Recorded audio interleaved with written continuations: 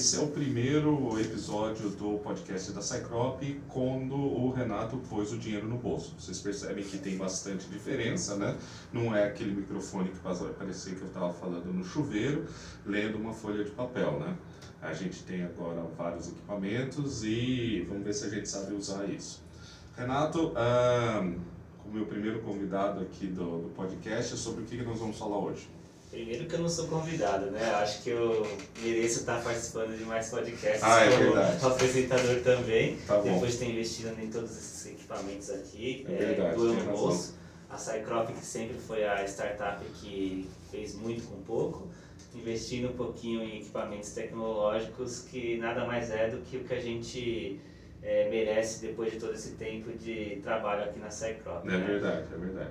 Hoje a gente vai falar um pouquinho sobre alguns temas polêmicos aí desses últimos dias aí, né? Acho que virou modinha aí falar de chatbots, né? Sim. Principalmente com inteligência artificial envolvida. Exato. Cycrop já fez bastante coisa disso daí, talvez não tanto macabra ou tão... Não, é verdade. Não mandamos matar ninguém com o nosso chatbot, nada disso. Pois é, na verdade, a gente faz o que os clientes pedem, né? Mas se eles vierem pedir pra gente matar alguém com chatbot, provavelmente a gente não vai fazer. Exatamente, é verdade. Mas fala aí, D'Amico, o que é o nosso tema de hoje? É chatbots, especificamente o ChatGPT, né? A gente na verdade vai falar sobre o lançamento do uso de inteligência artificial com generativa, né?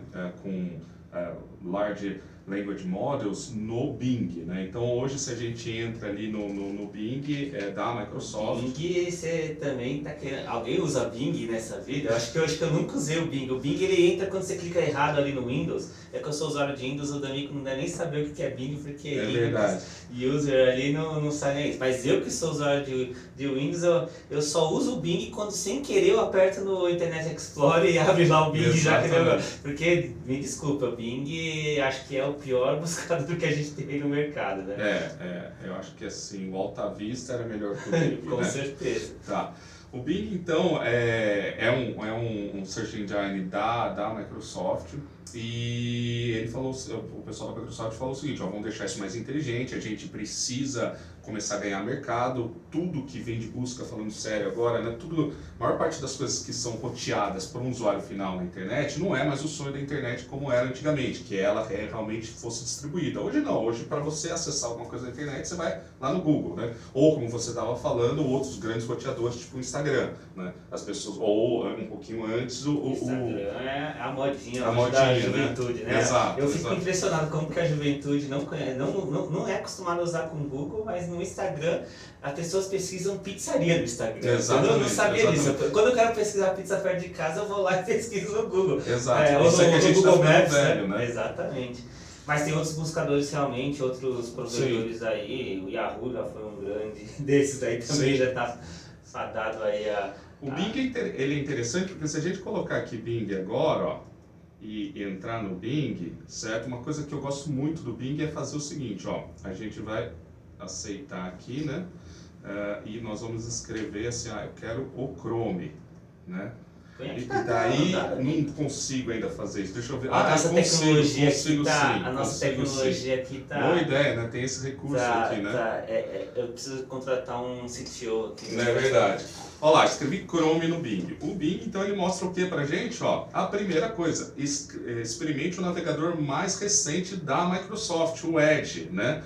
E eles mudaram agora, olha só que interessante, até poucas semanas atrás você não tinha esses resultados ali, deve ser porque a gente reclamou.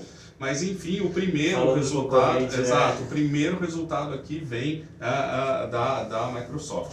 Bom, e daí você tem uma opção aqui agora no Bing, que você vem em chat, certo? E ele te dá essa tela assim que relembra a internet de 1996, né? Parece certo? Mesmo. Onde ele fala assim, o modo de chat só está disponível quando você tem acesso ao novo Bing, né? Daí eu já fui aqui, já entrei na lista de espera, tá bom?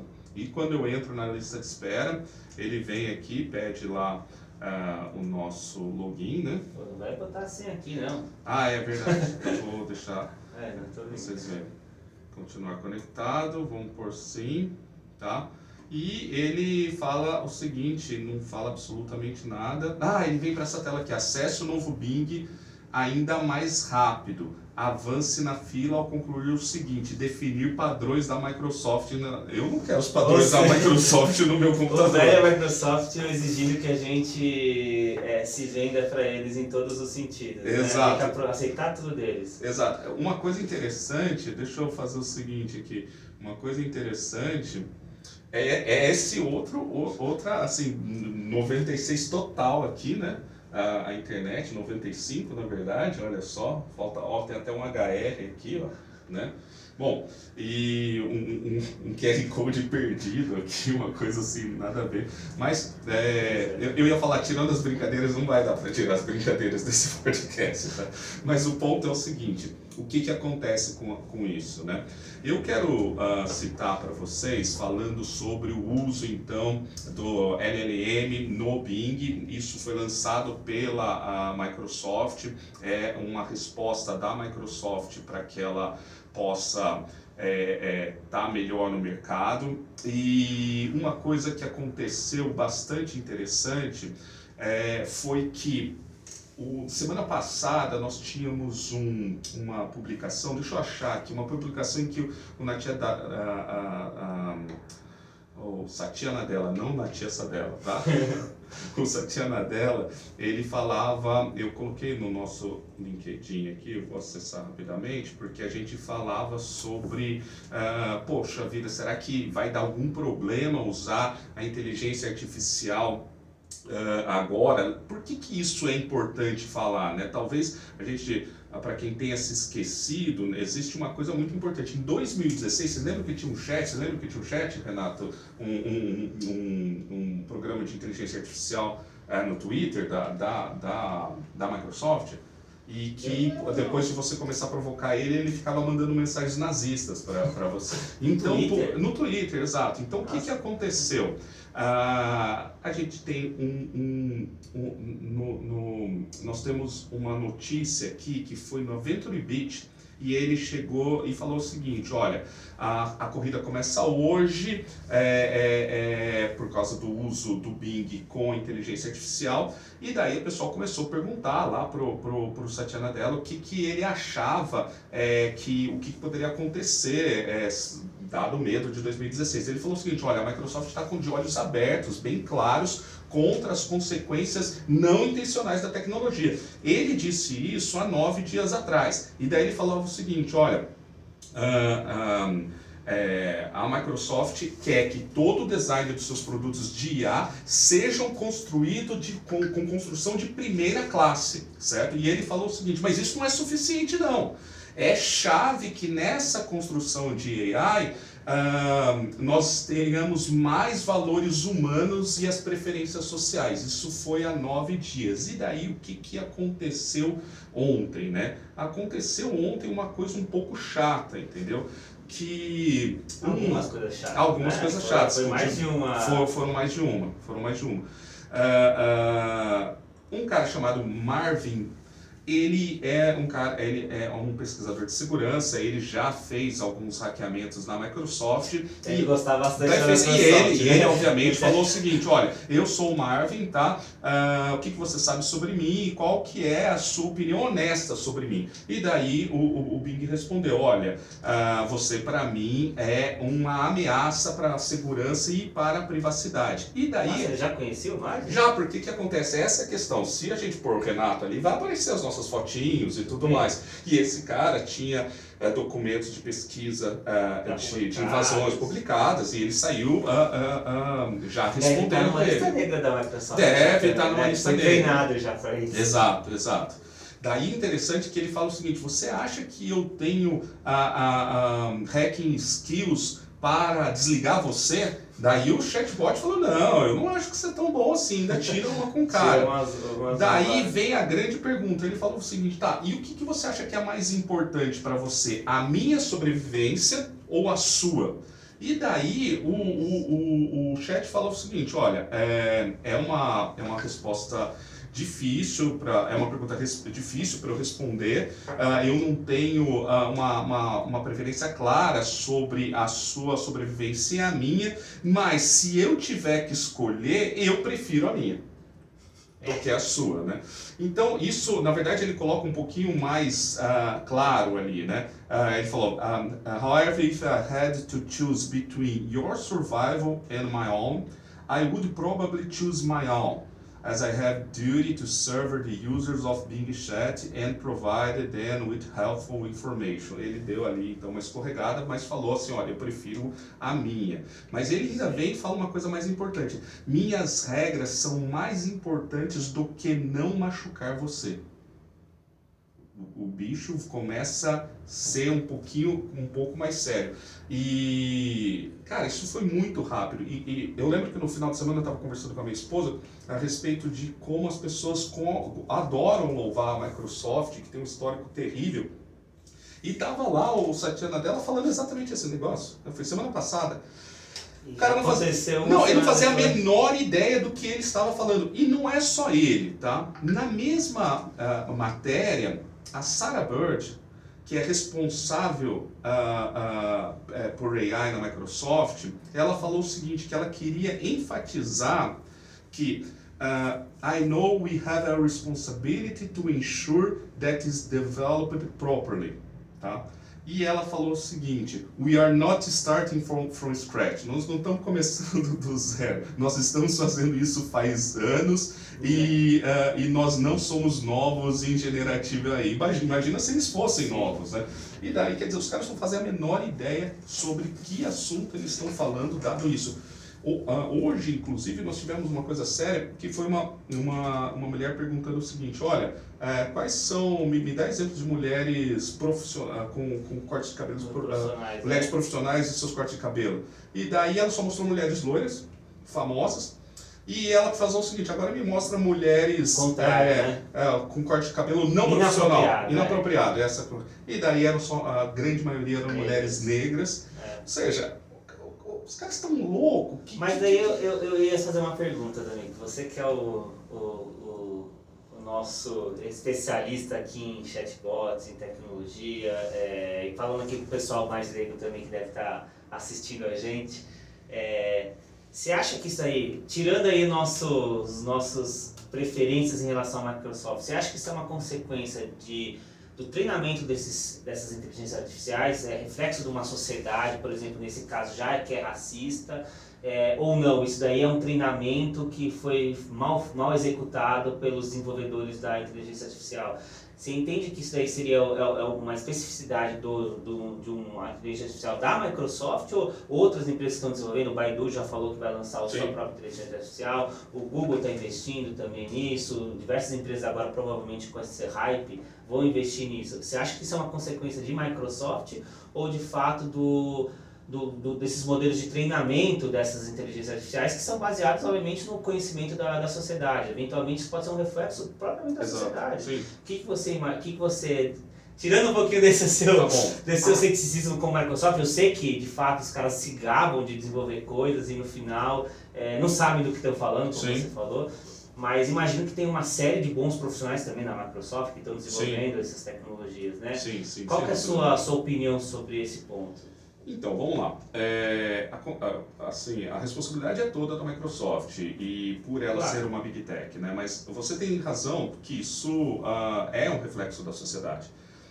Agora, é importante a gente colocar assim para o nosso dia a dia, né? A gente sabe o que é, por exemplo, como historicamente a gente trabalha de alguma forma com tecnologia e sempre tem mais homens trabalhando em tecnologia, né? Então, teoricamente, se eu rodasse um modelo baseado no que está acontecendo e falava, eu poderia teoricamente fazer uma correlação totalmente incorreta, eu vou tentar até usar de uma forma para que um dia não me peguem isso no meme, mas poderiam inferir que a presença de um determinado sexo e a ausência do outro quer dizer que o que está presente é melhor do que o outro, entendeu?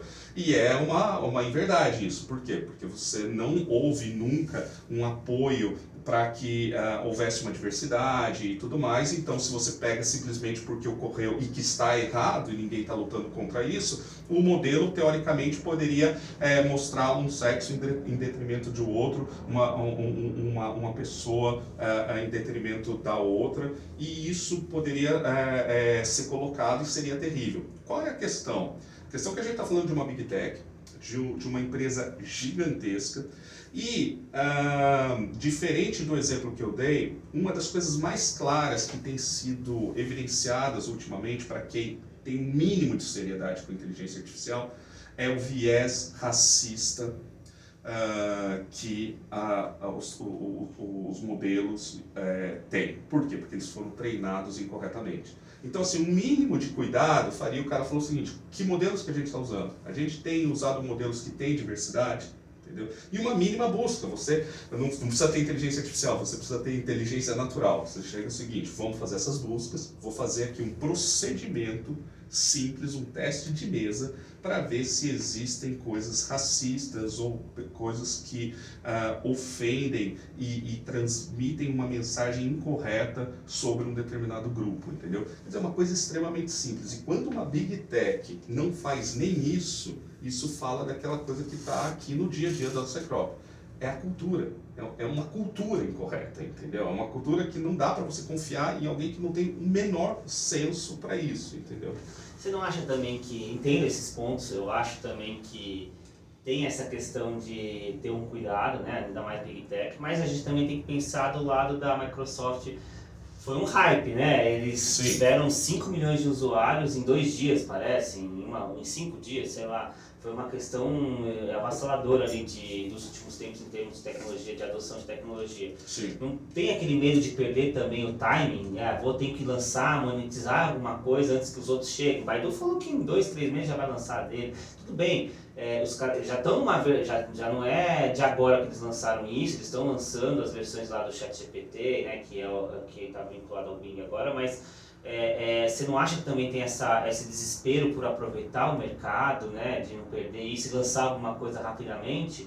Obviamente que você não lança uma coisa de qualquer jeito, né, mas assim, Sim. E fora isso que foi bilhões de dados treinados, você consegue realmente fazer esse preparo, esse treinamento prévio antes de lançar e garantir que tudo... A própria inteligência artificial aprende com ela mesma, né? Sim. Então, assim, é o caso lá que ele falou, se prefere a ele mesmo ao ser humano, né? Sim, Como você, de fato, consegue evitar isso num modelo, né? Que se ele é autotreinado e que você tem sempre bilhões de dados novos sendo imputados, como que você vai fazer a manutenção fazer esse escrutínio em termos de limites dessas inteligências artificiais para não chegarem a ponto de trazerem informações racistas ou inapropriadas ao usuário ali, né? Como que você vê esse ponto? Existe um caminho muito conhecido em segurança da informação, que é chamar as pessoas para tentar encontrar falhas em seus sites, em seus sistemas, e você bonificá-las por isso, né? Você pagar por isso, né? Muito comum e já conhecido essa prática. Então, numa situação dessa em que você precisa lançar alguma coisa beta, uma das coisas muito interessantes é você fazer um programa. Olha, eu vou oferecer aqui $1 milhão, certo? Dividido aqui nas primeiras 50 pessoas que me listarem todas as evidências incorretas e não intencionais, certo, da tecnologia em questões de racismo, em questões de ética, em questões de moralidade, e daí você faz isso e já coloca de novo uma cultura em que você mostra: está passível de erro, eu quero lançar assim mesmo, mas eu preciso do ser humano para me ajudar quanto a isso, e inclusive eu vou pagar para essas pessoas que fizerem isso, entendeu? Então existe de forma... A questão que eu quero chegar é justamente isso. Se nós, pequenos, sem recursos, quando comparado com empresas desse tamanho, conseguimos em alguns segundos pensar numa mitigação, mostra completamente a pergunta é onde está a cabeça dessas pessoas, entendeu? Quando vai influir e entregar produtos para pessoas, entendeu? Então, é bastante interessante se a gente trocasse isso para uma outra indústria. Se eu chegasse e falasse o seguinte, olha, e se a gente estivesse falando de 25 anos à frente, onde eu vou ter máquinas claras que vão responder essas coisas, ou seja, máquinas com atuadores físicos, o que ele ia fazer? Ele ia matar a pessoa? Entendeu? Essa era uma conversa que a gente estava até tendo, né, esses Exato. dias, né, como que o futuro vai ser, né, talvez acho que uma das grandes mudanças, né, da sociedade com essas novas tecnologias de inteligência artificial, quando elas estiverem acopladas em robôs, né, em outras interfaces operacionais que a gente possa utilizar isso daí, né, Sim, então assim, sim. de fato, se você perguntar para um robô quem é mais importante, eu e você obrigar ele a tomar essa decisão, vai lá saber o que ele vai fazer com você. É um Black Mirror total, né? Será que o cara não assistiu, não leu, é um robô? Assim, é infantil o negócio, entendeu? E obviamente você pode ser simplesmente o seguinte, dane-se, eu vou mandar desse jeito mesmo. Não tô nem aí. O que simplesmente prova também a mesma coisa. Eu fico tentando achar se isso é erro ou se realmente é. Tô nem aí, entendeu? O que a gente tem que, na minha opinião, que daí vem com toda ideologia que eu tenho, é o seguinte, cara, não dá para confiar em gente assim, entendeu? É esse o meu ponto. É claro que sempre dá um prazer de zoar a Microsoft, não tem... Sabemos disso. Né? Isso é um fato. Mas a gente não imaginava que isso seria tão rápido, nem para os padrões da Microsoft. Mas eles são bons numa coisa, em gerar comercialização disso. Exatamente. Hoje o maior sistema operacional tirando o Linux ali, que todo mundo usa nessa geração de open source, é o Windows, não tem Sim, como, né? E é graças a eles que a gente tem computador no desktop, né? Sim, fato isso. Então assim, uma coisa eles são bons pelo menos, em levar o negócio a ser comercialmente viável. Talvez tenha um papel importante do próprio Bing. Talvez o Bing com a inteligência artificial pode até seja um dos mais usados e tudo mais, por ser comercialmente inserido dentro das corporações, né? Porque isso vai estar... Eu vi esses dias também um vídeo do pessoal lá consultando dentro de um balancete lá, né? Automaticamente informações, puxando. Talvez a introdução disso no meio corporativo vai fazer o negócio disseminar, exato. E o uso do Windows aí. Mas talvez ele seja... Talvez também um incentivo para outras empresas gerarem novas tecnologias. E daí eu queria entrar num ponto também da Mico, não sei como está o nosso horário aqui, mas também não faço ideia. vou fazer mais uma pergunta, porque eu sou curioso e aproveitar a sua inteligência aí. Quais são as outras iniciativas em termos de inteligência artificial ligadas aí ao que a gente viu nos últimos dias em relação a uma inteligência artificial que responde a um ser humano, né?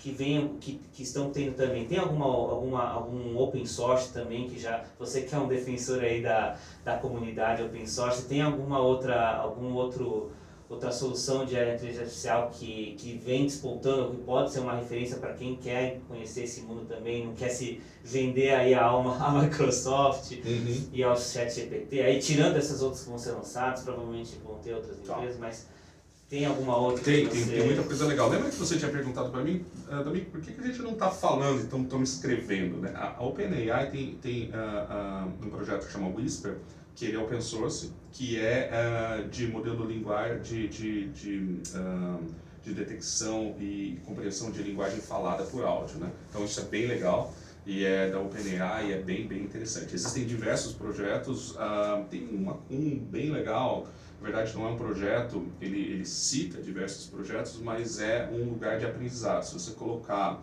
AI Zero to Hero, tá? Na internet vai vir uma página bem simples com várias aulas, né, indexadas as aulas, e ele tem 2 outros links, o repositório do GitHub e o link dos vídeos, que é de um cara que era um dos principais engenheiros de inteligência artificial da Tesla, que ele resolveu fazer esse tutorial, e o último vídeo é para você construir um modelo de LLM. Então é bem legal, eu recomendo pro pessoal. Isso é bastante interessante, mas assim, uma das coisas legais que eu gosto de ver é o uso de vídeos, né? A criação de vídeos baseado em imagens e a criação de imagens, que é bem comum, né? A criação de imagens baseado em texto. E uma das ferramentas que eu tenho achado bastante interessante é você usar a sua imagem para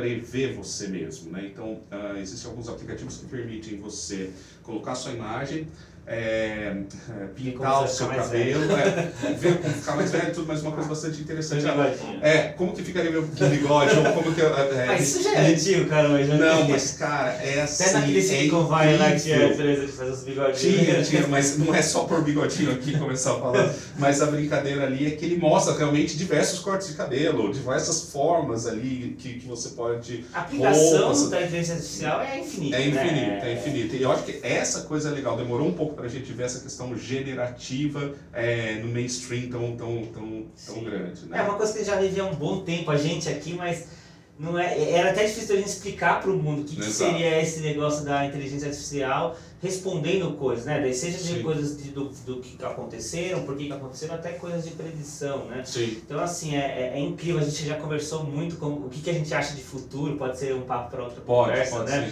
O que vai ser o futuro com essas tecnologias, porque a gente acredita que, assim, primeiro ponto aí que vai ter uma chuva de gente aí perdendo emprego com algumas coisas, né? Quando é uma interface humana hoje a gente está sendo os braços dessa interface, né? A gente ainda está falando de coisas que você precisa digitar e receber uma informação, uma fala e tudo mais, mas quando a gente conseguir acoplar isso em interfaces que não dependam mais do ser humano ser o operador, daí a gente vai ter uma infinidade de mudanças aí na sociedade. Né? Eu acho que assim, são mudanças gigantescas ainda sem a gente chegar no que é dito da singularidade. Então tem muita coisa para acontecer ainda em modelos que têm um nível de inteligência, mas nós não estamos falando de autoconsciência, nem nada Skynet, disso, entendeu? Não estamos falando de nada disso, mas ainda assim, e eu acho que isso é o mais assustador, que ainda assim eles têm um potencial gigantesco de reposição, de substituição do ser humano. Né? Sim. Então, mesmo ainda não estando num nível tão alto. Mas acho que era isso. Alguma outra coisa? Alguma outra zoação com a Microsoft? Falta algum outro ponto? Eu que eu saiba ainda não, porque ainda temos lançou recentemente. Acho que vai ter muita coisa ainda que a gente vai descobrir conforme usar. O José, ele é o D'Amico aqui, ele é um cara que é curioso igual a mim, né? Eu demorei demais para fazer minha conta no ChatGPT, então eu fico sempre perguntando para ele, pergunta isso no chat lá que eu quero saber. Mas ele fica usando bastante, já descobriu diversas coisas, né? Que ele é meio fanfarrão, o ChatGPT, ele inventa os artigos, né? Então assim, o nosso lazer está sendo...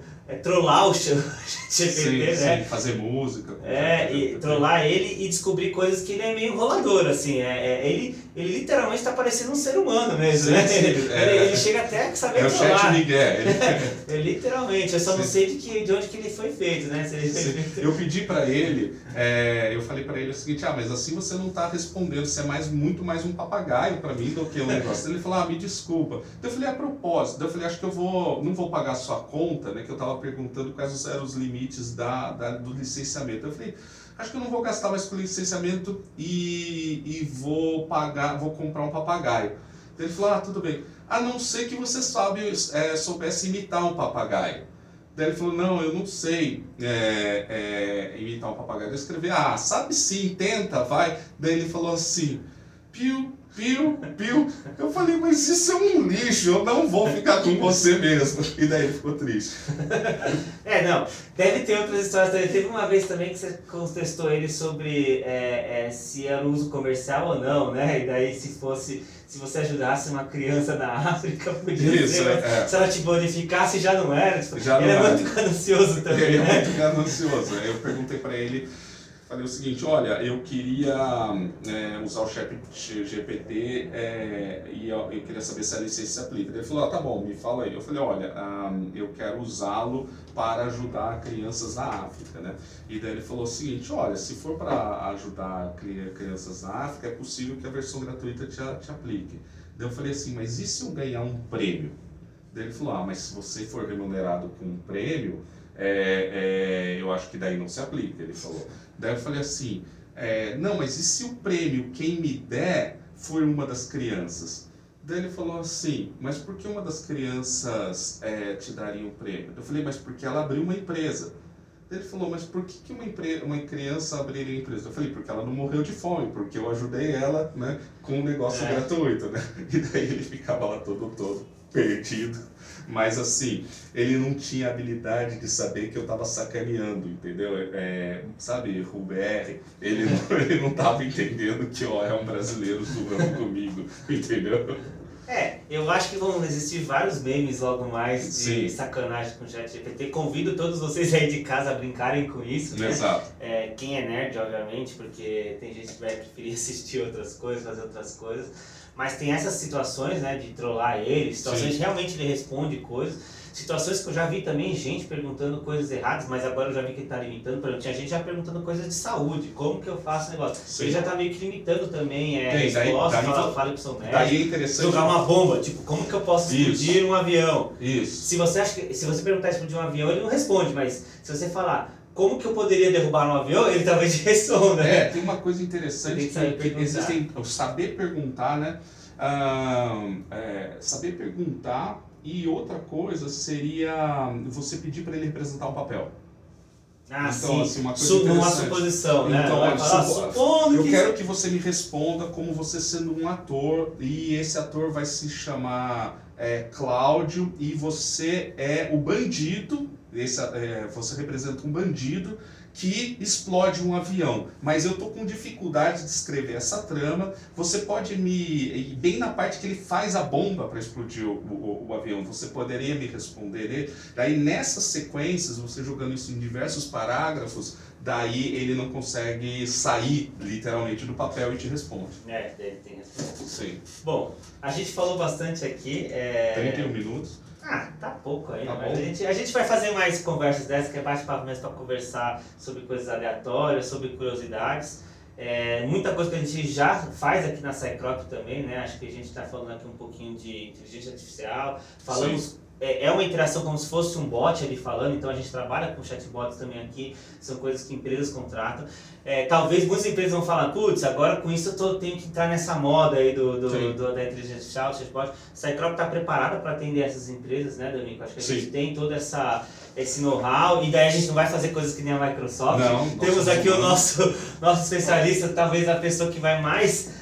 fazer com que a gente siga por open source, coisas que realmente tem essa validação até da própria comunidade, né, mesmo? Quanto mais você abre isso para pessoas, se você evita, não é à toa que hoje os grandes softwares de sucesso e que robustos no mercado são de fonte aberta, né? Então isso e esse é um caminho. Se a gente quer mitigar os problemas de inteligência artificial que podem trazer grandes benefícios para o homem, uma das saídas é alimentar o acesso a esse conhecimento de inteligência artificial e todo ferramental para toda a comunidade do ecossistema e o ecossistema através de sistemas abertos. Essa é uma grande forma de mitigar isso. O OpenAI tem que ser OpenAI. Tem que ser open mesmo. Né? Então, já começou com o nomezinho errado. Mas tá bom, gente. E tem mais alguma coisa pra gente conversar hoje, Davi? Hoje eu termino fazendo um convite para você trazer os seus projetos, as suas demandas de inteligência artificial, machine learning para a Cycrop. Então é isso, gente. Os nossos novos equipamentos aqui, você viu que tem até um Apple aqui que é antiguinho, tá? Mas, sim. Mas obviamente ele está com Linux, né? Faltou o adesivo dele que foi, como chama? O adesivo Hacked for Longevity. Mas você gosta do Steve Jobs, pelo menos? Eu respeito ele, eu acho que ele é muito, muito bom. Melhor. Então, temos então aqui um Apple sempre em cima da mesa, não vai ter mais tem um computador do Windows também, né? Da Microsoft tem também. Tem o Surface. Que era para ser uma mesa, né? Era para ser uma mesa? Você vê a cultura, né? Era para fazer uma mesa, daí virou um tablet. Mas assim, gente, é isso aí. A gente vai vir com mais equipamentos logo mais, né? A gente tem que melhorar aqui um pouquinho ainda nosso ambiente. Tá meio claro aqui, tem o fundo lá da Cycrop, mas a gente vai melhorar um pouco aqui. E os próximos episódios vão ter novas coisas pra gente conversar. Talvez convidados legais também, né? Porque hoje aqui somos só nós os fundadores aqui da Cycrop, mas seria legal conversar com o louco do Davi Quast, o Felipe Hipólito, que é um nosso especialista de machine learning aqui também. Exato. Alguns convidados do mercado, que o José D'Amico é o nosso cara aqui que conhece todo mundo nessa área. A gente vai trazer gente aí também para conversar. Brigadão, D'Amico aí. Espero poder participar dos outros podcasts. Continuar financiando os equipamentos, a gente abre umas oportunidades. Então eu acho que vai ser o último que eu vou participar, né? Porque se depender desse cara aqui, a gente compra um estúdio inteiro, né? Mas enfim, estou muito feliz pela essa nova oportunidade que a gente está tendo aqui de hoje estar falando, né? A gente sempre quis falar com as pessoas, Sim. Mas nunca investimos nisso daqui e vamos lá, gente. Próximo episódio logo mais aí. Espero que seja um assunto polêmico como falar mal da Microsoft foi hoje. É isso aí, pessoal. Até mais.